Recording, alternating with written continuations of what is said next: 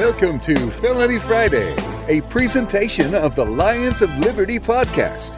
Here is your host, John Odermatt. Felons, friends, and freedom lovers, thank you so much for joining me for another edition of Felony Friday here on the Lions of Liberty podcast. Now, this show began in January with the intent of exposing brokenness in the criminal justice system. Now, the format of the show does vary from week to week, but the purpose is consistent each and every single week. On Felony Friday, we will shine a light on areas of the criminal justice system that the mainstream media simply ignores, that they don't pay attention to. And today's show does that in a big way. On today's show, I'm going to be interviewing James Trainum. James is a retired homicide detective who is speaking and writing about the vast injustice of false confessions and the uncivilized interrogation techniques utilized by police departments across the country. Now, before I introduce my guest, I do want to take two quick notes. This is episode number 44 of Felony Friday. So that means that you can find the show notes page with links and notes for everything that we're going to talk about at lionsofliberty.com/FF44. Second, if you haven't yet visited igniteliberty.us to order your Make Liberty Great Again hat or shirt, please consider doing so today. Now, wearing a Make Liberty Great Again shirt or hat, it's a great way to start a conversation to talk about the ideas of liberty. You can get your Make Liberty Great Again hat or shirt by visiting igniteliberty.us. And when you do so, be sure to enter the code FELONY for 25% off of all Make Liberty Great Again hats. That's right, all Make Liberty Great Again hats are 25% off if you just enter the promo code FELONY at checkout. Thank you, and I hope you enjoyed today's show. My guest today is former Washington, D.C. homicide detective James Trainum. James spent 17 years in homicide for the Metropolitan Police Department before retiring in 2010. He was the lead detective on the high-profile Starbucks triple murder in Georgetown that took place in 1997, which he eventually helped to solve in 1999. Now, James started his career as a firefighter and paramedic before becoming a police officer. And during his early years in law enforcement, James worked various different job functions, including patrol, some undercover work, and started out down the investigation path, working some burglary investigations. Then he moved on into the homicide division, and he recently published a book titled How the Police Generate False Confessions, an inside look at interrogation room. So that's what we're going to be focused on for the most part, false confessions. James, welcome to Felony Friday. Well, thank you for having me. I'm glad to be here. It's great to have you here, James. And before we get into talking about false confessions and really the injustice that are false confessions, this is the Felony Friday show on the Lions of Liberty podcast. And that's what we focus on every Friday on this show. We want to shine a light on a different aspect of the criminal justice system that is broken, that needs attention and needs to be fixed. But before we dive into false confessions, I just want our audience to get to know you a little bit better. So maybe if you could start out telling maybe what led you to wanting to become a police officer. Actually, I was working, like you said, as a firefighter paramedic, and I got bored. That's one story. The other story is I always wanted to be a police officer from a young age. And this was an opportunity. DC Police was hiring at the time. And I was at that phase in my life where I was ready to make a change in my careers. And I started off just like every other officer did, walking a foot beat from 7 at night to 3 in the morning. And actually, I had a great time doing that. That was a lot of fun. So you're starting out your early career in law enforcement, working patrols, walking the foot beat. What kind of led you towards becoming a homicide detective? Well, I really wanted to be an investigator. And so I began getting into more of the investigative units. I was working a plainclothes auto theft unit for a while. I then became a member of what they call the Repeat Offender Project. And that was a unit that we tried to identify those people who were committing 5 or more Part 1 offenses per week, like robberies, burglaries, things like that. And then we would focus our attention on them. I specialized at that point in burglars and fencing operations, which led me to become a district detective working out of the 5th District and working on burglary cases, which I absolutely loved.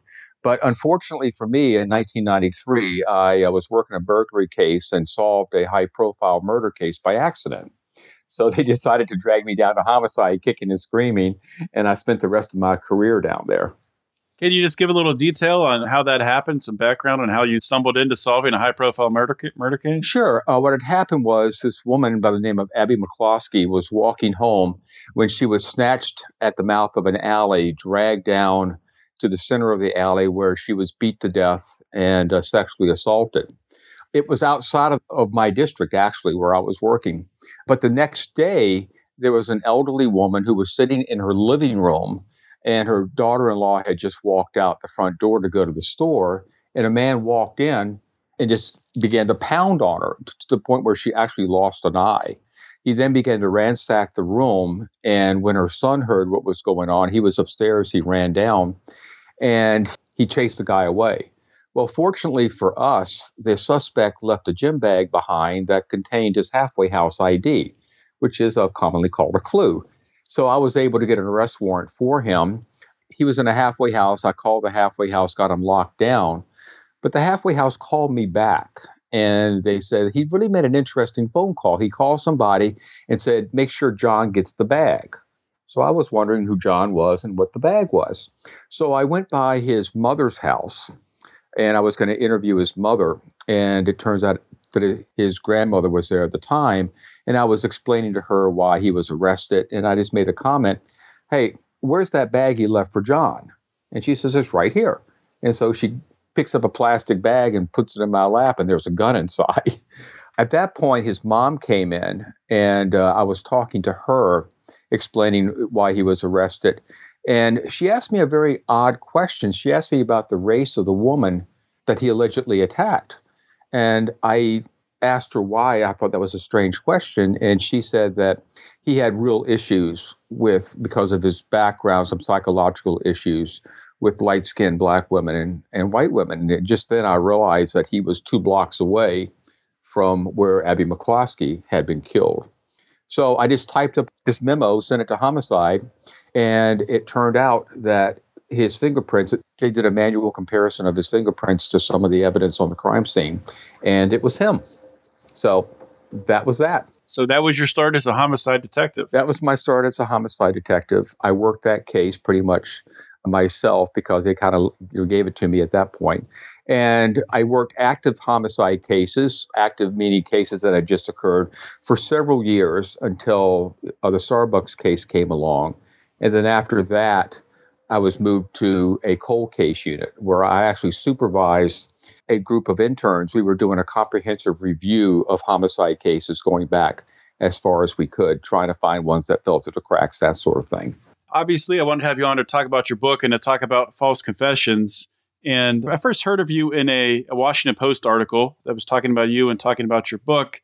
And in that article, it talked about a case where actually, as a detective, you had, through questioning, caused a suspect to give a false confession.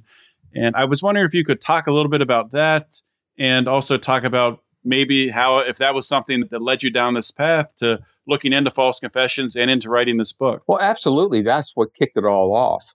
I received the same training as everybody else. I was basically taught that innocent people don't confess unless they're being tortured or unless they're mentally ill. And we had a case where we identified a suspect based on what we thought was good forensic evidence that turned out not to be so good. But I used standard interrogation tactics that we had been trained in that would pass muster in any court in the country. And the thing is, I'm not a yeller or a screamer. I'm a very low-key type of interviewer. But somehow we convinced this woman that it was in her best interest to confess to a crime that it turns out that she had nothing to do with. What had happened was we were doing the follow-up on her confession information, and we found her alibi. And then we went back and checked on the original evidence, and we found out that the analysis was faulty. But not only was I able to get her or convince her to confess to a crime that she didn't commit. Somehow she had all of these details that anybody who wasn't there should not have known. And so I really wanted to find out what happened, what I did wrong, and just, try to make sure that it didn't happen again. So I started looking at all the research, started to realize some of the things that I did do wrong, not only how the tactics that we're taught can, let's say, manipulate a person to believing that it's in their best interest to confess to a crime, whether they did it or not, but how we unintentionally then provide that person with the information that they need to create a acceptable and believable confession. And I decided that I could use that as a teaching example to help my coworkers and other people avoid the same mistakes that I did. So that's what I started to do. It then kind of mushroomed from that point.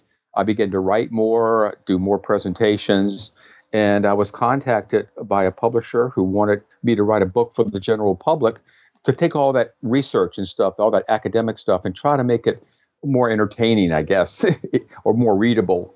And I hope I did that in my book. Is this the first book that you've written? It is the first book that I've written. I've written some articles and all of that. But what I wanted to do was show people that this is something that could happen to anybody. That, everybody thinks, oh, no, I would never, ever confess to a crime that I didn't do. But yeah, you would. And under the right circumstances, you would. And I have an imaginary case study in there where I kind of show how that could happen. But I also follow the case of the Norfolk Four. For those of you who don't know it, it's 4 sailors who falsely confessed to raping and murdering a woman down in Norfolk, Virginia. And I mean, they were recently exonerated just within the last couple of weeks. But, these are sailors. These are most of them were of about like average intelligence, no mental health history. And yet they were still convinced to confess to this very horrific crime. And they spent quite a few years in jail. But the real tragedy is that this goes well beyond suspects falsely confessing to crimes, because what I found was that, if we have a witness who we believe is holding back, or we have a victim or an informant, we'll go into interrogation mode and we'll use the same interrogation tactics that have been shown to produce false confessions on witnesses. And we'll also feed the witness information. And bad witnesses and bad informants cause many more wrongful convictions than false confessions do. So, James, as you were saying before, the thing about false confessions and the thing that I have trouble understanding is how someone could confess to a crime that they didn't commit. And, I did have on at a previous episode, Alan Hirsch, that was back on episode 23, where he talked a lot about false confessions, and he is an expert witness in false confessions. But it's still something that's really hard for me to wrap my mind around. And in your book, I thought it was very helpful. You broke it down into 3 different types of confessions and statements. The 3 different forms that they come in. One, either a voluntary confession or statement. And I guess the driver for that would be like fame or to protect someone else. Next one would be complaint confessions and statements. This is where the investigator, I guess, gets the suspect to believe the truth. And the third would be the internalized confessions and statements. And that's where, I guess, the interrogation person, comes to believe that they committed the crime. Yeah. I think I said that right. I guess expand on those if you can. And which one of the 3 of those is most common from your research? Okay. Well, with the voluntary false confessions, one of the things that I included in there are false guilty pleas. When somebody is not guilty and yet they decided that in order to avoid the long prison sentence that they were going to plead guilty to a crime and get a break from the government. And the same dynamics take place in a false guilty plea as a false confession, because the person is being faced with an inevitable consequence, and the only way to get out of it or minimize it is to say what the government wants you to say. The second one is the coerced one. It's when in the interrogation room, what you're saying is wrong. You know that it's a false confession, but you've been manipulated by the interrogation process to believe that you're stuck. You're going to be convicted. You're going to go to jail. It's a horrible mistake, but there's no way out of it. Your only option is to help the detective and tell them what they want to hear in order to reduce your jail sentence, get help, or minimize the impact. But the internalized one, and that's the most common right there. The internalized one is really interesting. It's when we as detectives are allowed to lie about the evidence during the interrogation. We're allowed to tell you that, yeah, somebody's in the other room saying that you did it, that we got 3 eyewitnesses who put you there, that all this other stuff. We're allowed to lie. And what that does with some people, especially people who may have some mental health issues and all of that, but your average person, is it may lead you to doubt your memory. And then you might start thinking, well, oh my God, maybe I blacked out, or maybe, or maybe I did something that was so horrific that I blocked it out of my memory. And, people actually begin to believe that they committed the crime, because here you have an authority figure telling you that that they have positive proof that you did it, and they're convinced that you did it. And, maybe you did black out, or maybe you just don't remember. So like I said, for at least a brief period of time, if not longer, that person actually believes that they might have committed the crime. When we talk about disproving false confessions, I know in your book you talk about, I forget the name of the case exactly, but it was I think a rape in Central Park, and you mentioned that even though that it's been proven that this individual did not commit this rape, I think they're still in jail. And I think you mentioned even that Donald Trump still thinks this person is guilty because they confessed. Well, actually, they're out of jail. They've been exonerated. The real perpetrator's been caught. His DNA matched the DNA on the crime scene. He confessed that he did it alone. However, these guys still carry around the stigma that a lot of people still believe that they committed the crime. In the Norfolk 4 case, that's an identical case. These guys had confessed.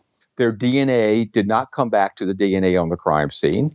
This other guy, Omar Ballard, he writes a letter to his girlfriend, and he's bragging about having committed the crime. And the girlfriend turns the letter over to the police. They go to talk to Omar. And within a matter of minutes, where it took hours for these other guys to confess, within a matter of minutes, Omar says, yep, I did it. And I did it alone. And the cops asked Omar, did you know these guys at all? And he goes, I have no clue who they are. In fact, they're a bunch of idiots for confessing. Well, it turns out that it was Omar's DNA all over the crime scene. But the investigators and the prosecutor had so much invested in this case and in the belief that these guys are guilty simply because they confessed, that they went back to Omar and pretty much gave him a deal that he couldn't turn down. Look, Omar, you're facing the death penalty. We know that you did it with these guys. So if you want to escape the death penalty, then you kind of have to help us out. And Omar goes, yeah, my bad. You're right. I was just walking down the street and these guys come out of the apartment building and they say, let's go rape this woman. And I said, okay, which was ridiculous. But like I said, that's what shows the power of a confession, that it trumps all other reasoning out there. And the confession that these guys gave was totally inconsistent with the crime scene. It was inconsistent with each other's confessions and all of that. But because they said, I did it, any doubt whatsoever was wiped away. Is that sort of a good example of what you were talking about in your book when you talk about the difference between evidence-based and suspect-based investigations, where investigators can get like almost tunnel vision, I think you said in the book was the wording, and they get married into a theory where they have to make everything fit around that. Can you expand on what the difference between evidence-based and suspect-based is as well? Sure. Well, first off, we all fall victim to tunnel vision in our lives. It's something that it's hard to control. It's hard to know that that's when you're in there. But it's really dangerous when it happens in an investigation. When the investigation first begins, it's typically evidence-based. You're gathering evidence. You're trying to see where the evidence leads you, and you're trying to see where that information is going to take you. The danger is when you develop a theory too soon, and you latch on to a suspect too soon, and it becomes suspect-based. Then typically what happens is you begin to gather evidence that strengthens your case against that suspect. And the danger of that is tunnel vision comes into play. Then you start to look at evidence in the most guilt presumptive light for that suspect. And you have a tendency to ignore evidence that might contradict your theory or might lead you in a different direction. It's really the number one cause of wrongful convictions is basically tunnel vision and verification bias. So what would be, and I do want to talk more about a little bit later in the interview about solutions, but just talking about just that one aspect of it. What are some ways that in your experience that something like that could be mitigated? If one of the investigators is getting tunnel vision, should there be more checks and balances or something like that? Well, sure. And that's one of the things that is a problem with the way that we typically do investigations here in the U.S. is that there's a lead investigator and people have a tendency not to challenge his work, where it's really good to have a devil's advocate, somebody who's there to always look for alternative explanations to evidence, to always try to poke holes in your case. Now, in the UK, they actually have a process, especially with major investigations, where you document all your evidence, all your information as it's coming in. And once you reach a decision point, like, okay, we're now going to start focusing in on this person as a suspect, you pretty much have to justify why you're doing that. 3 or 4 weeks later, what you do is a supervisor or yourself will go back and look at that original decision. And based on the new information that's coming in, was that a good decision or was it not? And should you modify that decision based on the new information? It's not as complex as it sounds, but what it's doing is it's making you constantly rethink your old decisions and reevaluate them rather than become locked into them and trying to advance them at all cost. So you talk about, following the book of investigations, of there being a procedure or a way that investigations are done in this country. Is there a consistent book that is used throughout the United States that all investigators are using when they are interrogating a witness or interviewing a suspect, interrogating a suspect? No, there really isn't. And in fact, just about anybody who wants to can start up an interrogation school or a class here in the U.S. There's a lot of people who absolutely go through no formal training whatsoever. However, pretty much the standard training that is out there is the training that is offered by what is called the Reed Institute. And they teach what is commonly known as the Reed technique. And that's been the standard since the 40s. And just about every interrogation school that's out there teaches some form of the Reed technique. And so in the US, that's pretty much the standard, but everybody has their own variation of it. So based on your experience and based on procedure that Reed teaches, can you kind of explain how, I guess, from everything from the setup of a room all the way through maybe the different phases of your questioning, can you kind of take us through, put yourself back in being a homicide detective. If you come across a suspect that you think all the evidence points to them and you're trying to get a confession, what does that look like when you bring them in for questioning? Okay, well, first off, the interrogation process is supposed to be broken into two pieces. One is supposed to be the interview, and it's supposed to be the non-accusatory part where you're gathering information. Now, what the interrogation schools teach is that it's during this phase that you're supposed to be making your absolute final decision as to whether or not this guy's lying to you and how likely it is that they committed the crime. And they use these techniques, everybody's taught these various behavioral analysis techniques, such as, observing body language or the way the person responds to certain questions and all that sort of stuff. Now, the interrogation schools will teach that if you use these techniques, you're able to determine whether or not somebody's lying about 80-some, if not higher percentage of the time. The problem with that is that it's totally bogus. It's pseudoscience. It's not based on any science at all. And the reliable studies that are out there pretty much shows that it's like chance, 50-50, like tossing a coin. Where does that 80% number come from? Is that just is that a random number? Or? I think that it's from whatever internal study they've created, and it's not supported by the other research that's out there. Okay. But then, I've now decided that you're guilty. And so I'm going to switch to the interrogation mode. And the interrogation is an accusatory process. What I'm going to do is where during the interview, you're going to be doing most of the talking as the person I'm trying to get information from. In the interrogation, I'm going to be doing most of the talking. So the first thing I'm going to do is I'm going to take a break. I'm going to walk out of the room. It's going to be talking about the room, I forgot to mention that. It's typically a small windowless room that doesn't have any clocks in it or any other distractions whatsoever, probably a table and a couple of chairs. Now, I'm not supposed to have the table between you and me because I don't want that barrier between us. So I leave you in the room. I walk out, let you sit there for 10, 15, 20 minutes and kind of think about the error of your ways and help increase your anxiety. And then I'll come back in. And sometimes I'll come back in carrying a folder, maybe a bunch of videotapes. Now, the folder could just be empty paper, but I'm trying to show you or kind of bluff you with, I got all this investigative material here. This is a really serious case, and we have all this evidence. The first thing I'm going to do is I'm going to stand over top of you, and I'm going to tell you, our investigation has proven that you're the person who committed this crime. There is no doubt about it whatsoever. We have all the evidence. I don't want to hear anything from you whatsoever because nothing you will say can change my mind. All I want to know is why. So I then will begin to give you excuses as to why you may have committed that crime. And these are called themes. Maybe you did it because, the boss left the money out in the open, anybody would have been tempted, that sort of thing. So I'm giving you different themes. Now, these themes are supposed to have a psychological or moral justification, not any kind of hint of leniency.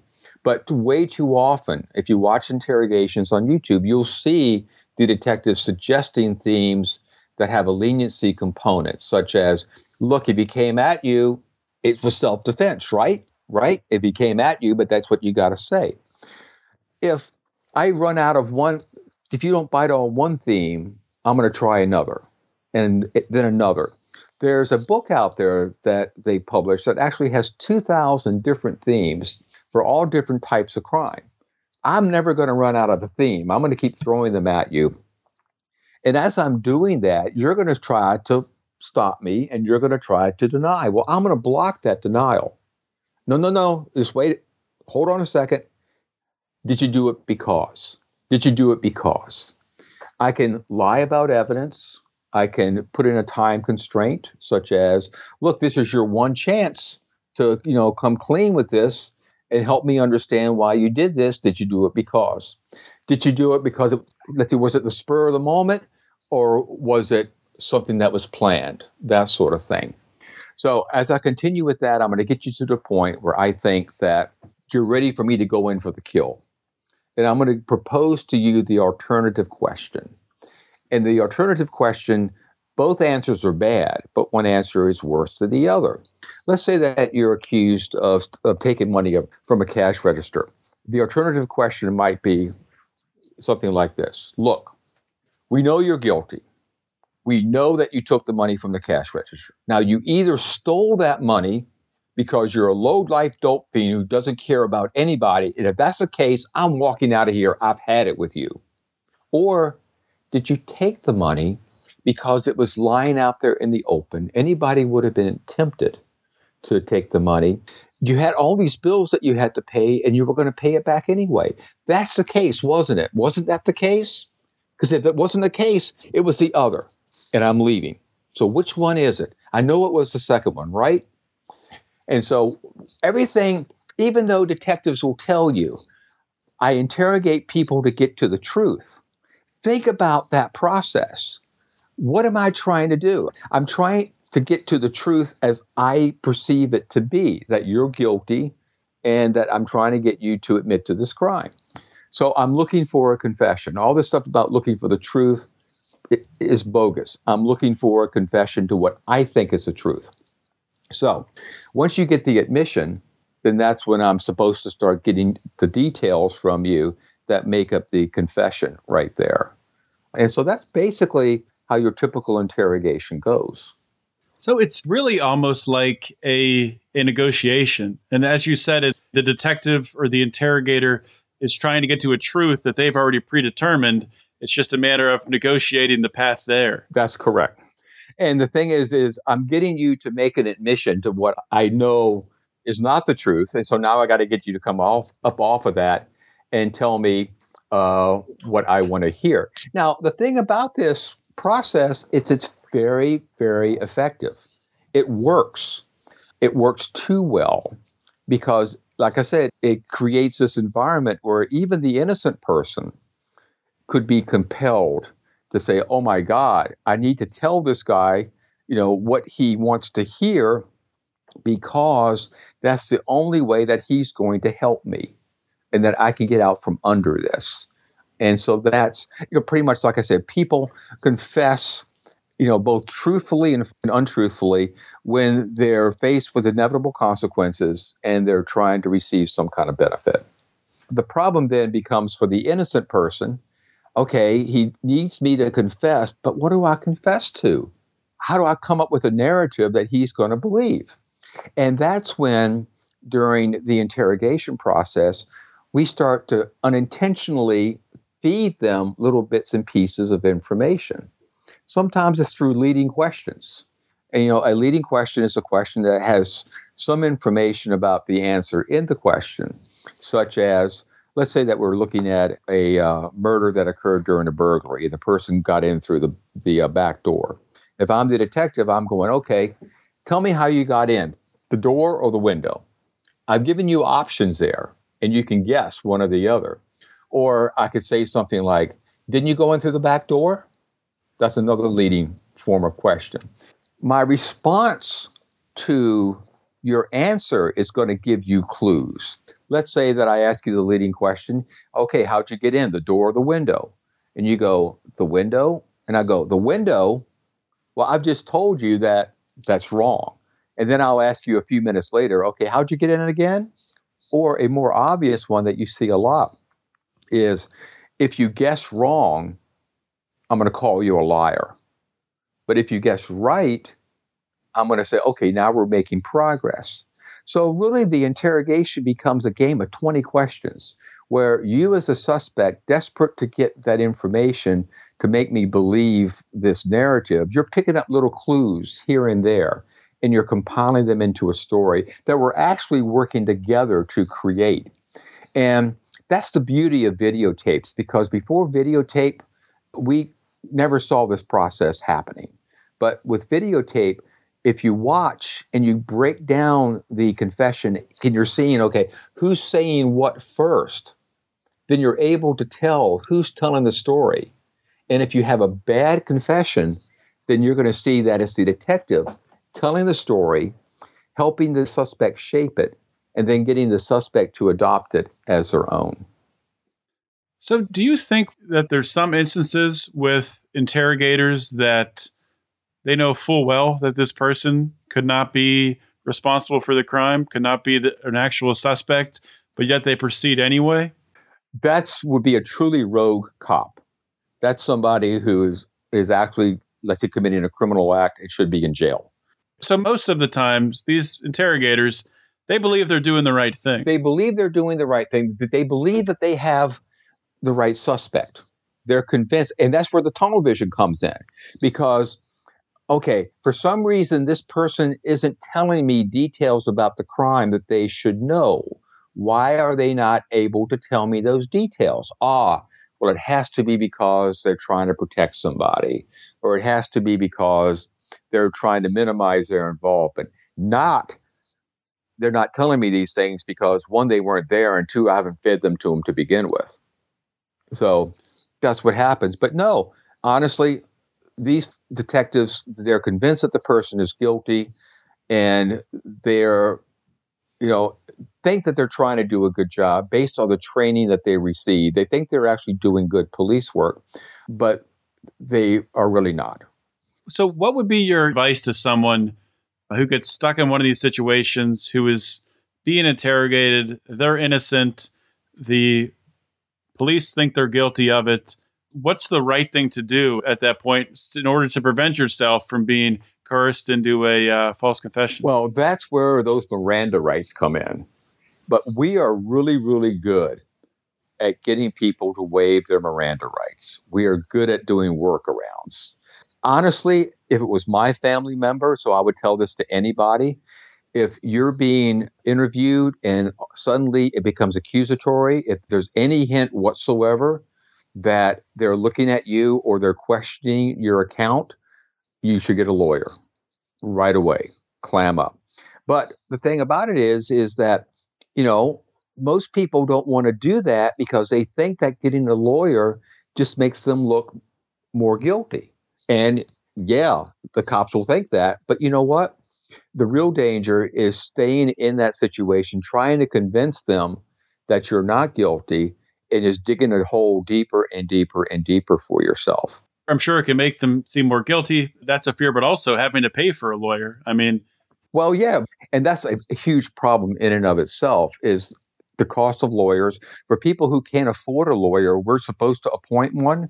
But there's a lot of places, and DC has the best public defender office in the entire country, I believe. These people are well trained, they're dedicated, they have a lot of resources. But you go to some jurisdictions and you can't get a court-appointed lawyer, no matter how bad off you are, or you get one and they got like 1,000 other cases. So that's a real problem here in this country. Just not enough lawyers that are available for people who need them, especially indigent people who can't afford them. Right. Yeah, absolutely. And probably an aspect of that is I talk about a lot on this show. This is a libertarian show. A lot of those resources are going towards the drug war, towards fighting the drug war, and lawyers being channeled to defending people who are being locked up for a lot of nonviolent crimes. And it clogs up the system. And I'll be honest with you, I've said this often. I am so glad that, yes, I did enforce the drug laws when I worked as a police officer, but it wasn't my primary focus. I know guys that have spent their entire career working in a drug unit, and to kind of think that if I had done that 20 years, 50 years, 100 years from now, they would look back at the work I was doing and just think about how ridiculous it was. Yeah. So like even marijuana laws right now, DC, now marijuana's pretty much legal, but there's still people sitting in jail for something that is now legal. Right. Yeah, it's a pretty crazy thing to wrap your mind around. Let's move on and start to talk about maybe some ways that this could be reduced, improved, so there's less and less false confessions. Maybe someday to get to a point where we have a system in place where there are no false confessions. I don't know if that's even possible. What are some things that you would lay out in, if you had, control over the justice system, what are some things that you would recommend implementing? Well, first thing is mandatory videotaping of all interviews and interrogations. And the reason I'm saying interviews is because a lot of times some jurisdictions have rules where they mandate only custodial interrogations. Well, we get around that by inviting the person to come in to talk to us. Therefore, they're not in custody. Therefore, we don't have to videotape it, and we still get confessions. But no, mandatory videotaping. The problem with videotaping, though, is it doesn't prevent false confessions. All it does is it gives you a tool in order to be able to evaluate the confession evidence. Second is the interrogation schools right now. The Reed School in particular, they've actually come around a lot over the last 10, 20 years, where before they fought videotaping, they were adamant in saying that false confessions pretty much didn't happen. But because of the DNA exonerations, they've become much more enlightened. And they have a large part of their textbook devoted to the causes of false confessions, things you should avoid, and how to evaluate confession evidence for its reliability. The problem is it doesn't make it into the classroom. It is not taught in the classroom. And in fact, when they do teach classes, they still poo-poo the idea of false confessions. And it's really doing a disservice to the people who take those classes. So we're not going to be getting rid of these interrogation techniques anytime soon. I know that. But we need to teach classes that supplement those interrogation classes to talk about the causes of false confessions, things that you shouldn't do, the red flags, and especially how to avoid contamination and how to corroborate confession evidence and require that confessions be corroborated. Because what happens too often is the cop gets the confession, the case is over, no more work is done, when a ton more needs to be done. In fact, that's the only way I discovered that my confession was false, was by doing the follow-up work. The third thing is also judges and prosecutors need to be trained in this stuff as well. The third thing is right now, if you have a confession and the attorney wants to try to get it suppressed, all they can really deal with is whether or not it was voluntary. They can't deal with the reliability issue. And so the judges pretty much, when they rule that a confession is admissible, they're just saying that it's voluntary. And the voluntary standard is very, very low. In a lot of places, if you're stupid enough to waive your Miranda rights, even though you really don't understand them, even though the cop read them really, really quick and said, oh, no, this is just like on TV. If you waive your Miranda rights, they can almost put pins under your fingernails, and that judge is going to let it in because you waived your Miranda rights. I think there needs to, just like with eyewitness identification hearings, the judge will have a hearing on the reliability of the eyewitness identification. We need to do that for confessions as well, because if the confession is unreliable because of contamination, then it should not go before the jury. Because once it gets before the jury, it's an uphill battle to, fight it. But it should not go before the jury. You mentioned a couple times there contamination. Could you just explain what you mean by that? Sure. That's what I was talking about when the detective unintentionally gives details of the case to the suspect and the suspect repeats them back. It's like when I break down an interrogation, what I'll do is I'll make like just a spreadsheet of the information, because I'm looking at, okay, the victim was stabbed 3 times in the chest. That's information that should only be known to the suspect. And if in their confession, the suspect says, I stabbed the victim 3 times in the chest, then that's something that increases the reliability of the confession. However, if you're looking at the interrogation and the detective is saying, look, we know you stabbed him, right? We know you stabbed him, and you stabbed him 3 times, didn't you? Yeah, I stabbed him 3 times. Well, that negates the reliability of the suspect saying that he stabbed it, because where did it come from?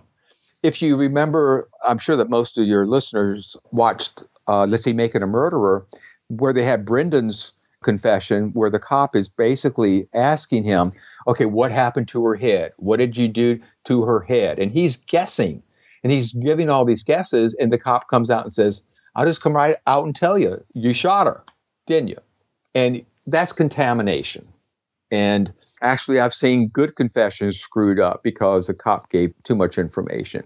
If that's brought out in court, if it's recorded, then that should invalidate the confession? It should.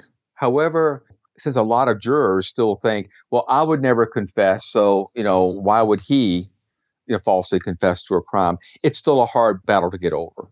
That's a really good point. With your book and hopefully with my show, with this podcast, it's just getting the word out there. There's a lot of people who listen to this show, and I'm sure a lot more will read your book.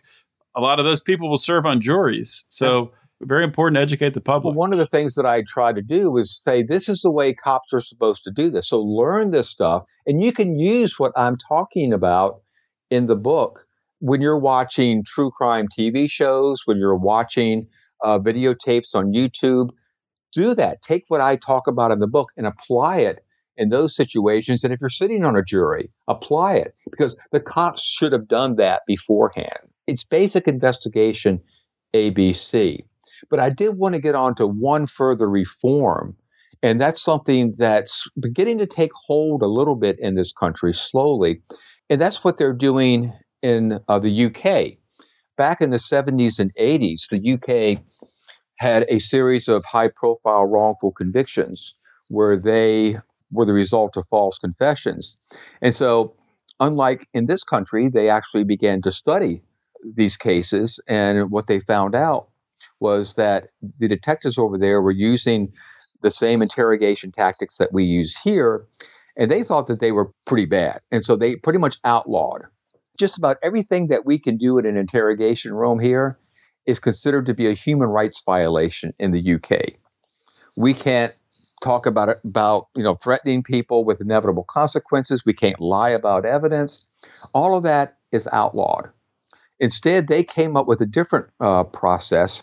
It's called PEACE, or investigative interviewing. PEACE is just an acronym for the different stages. But they undergo like 10 times the training that we do, and they become expert interviewers. And their goal is not to get a confession, but their goal is to go into that interrogation room and get information.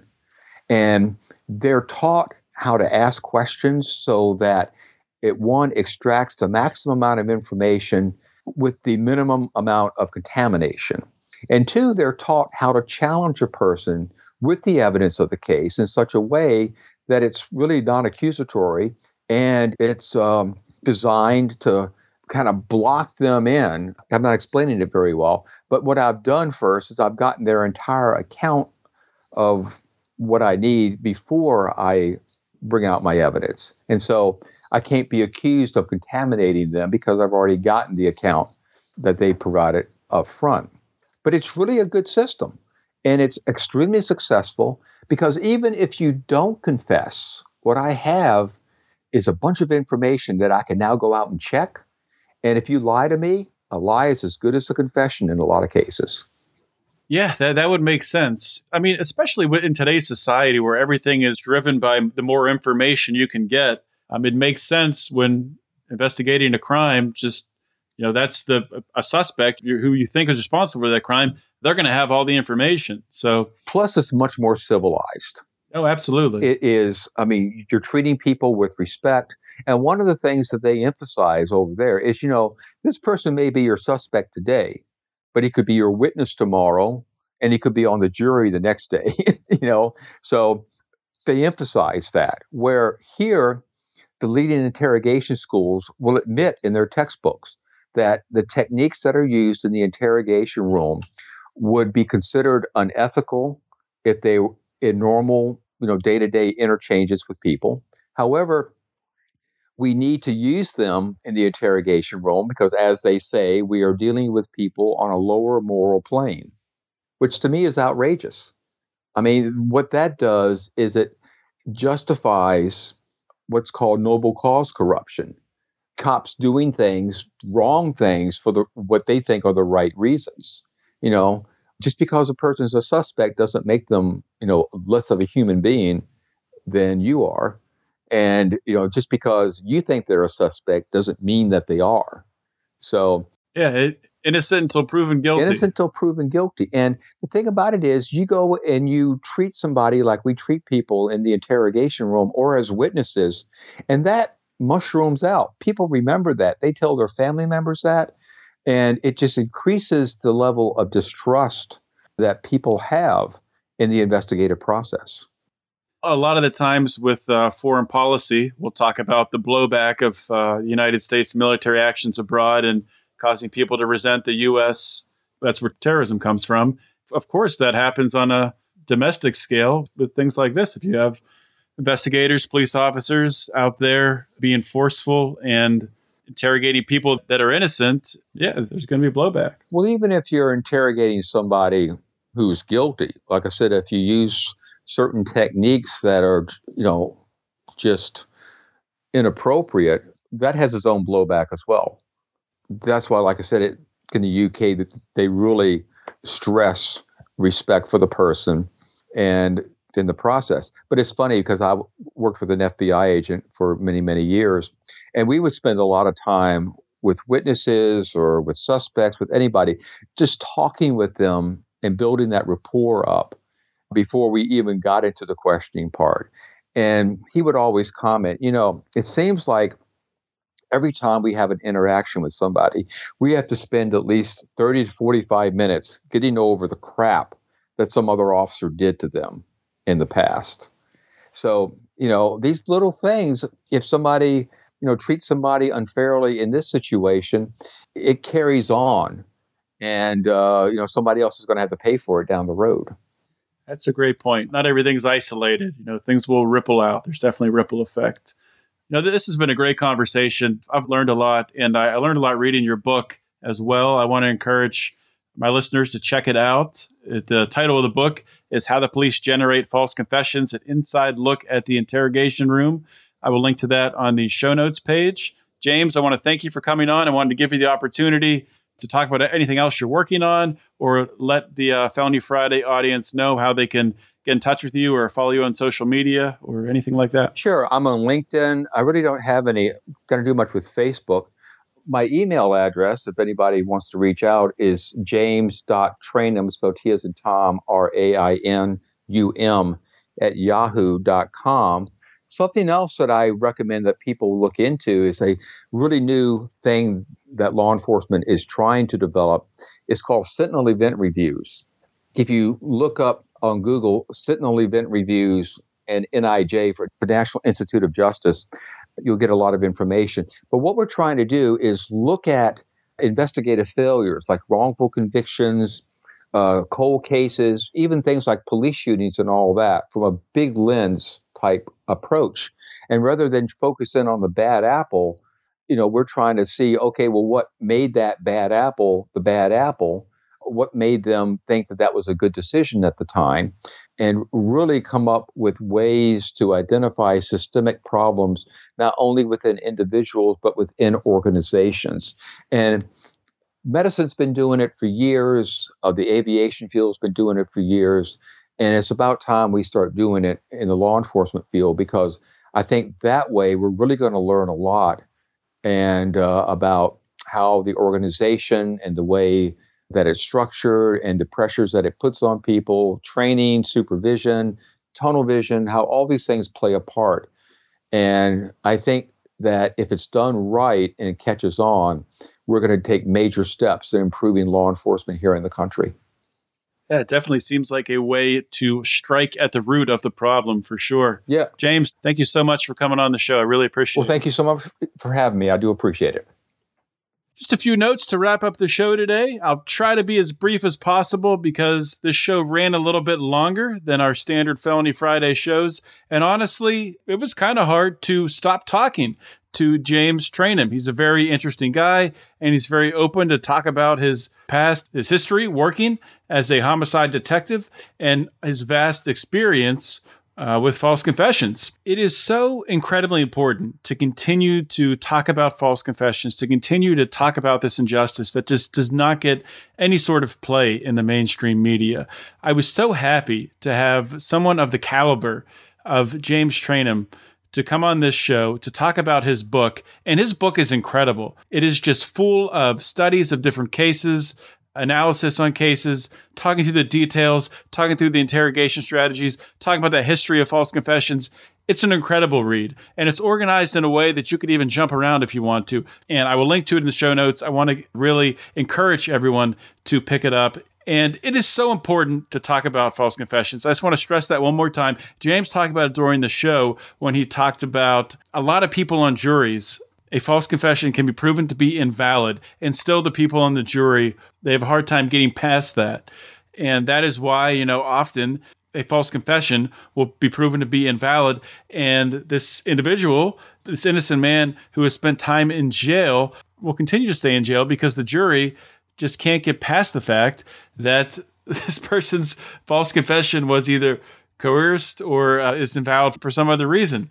So it's so important to educate people, and it's so important to have educated juries and educated populace in this country to understand that false confessions do happen, and they happen a heck of a lot more often than people want to admit. Just a couple more quick notes. I want to encourage everyone to subscribe to the Lions of Liberty podcast on iTunes, or if you don't have iTunes, through your favorite podcasting app, Stitcher is another one. If you do this, if you subscribe, this will guarantee that you will not miss an episode of the Lions of Liberty podcast. Now, we do have a bit of a variety show here at Lions of Liberty.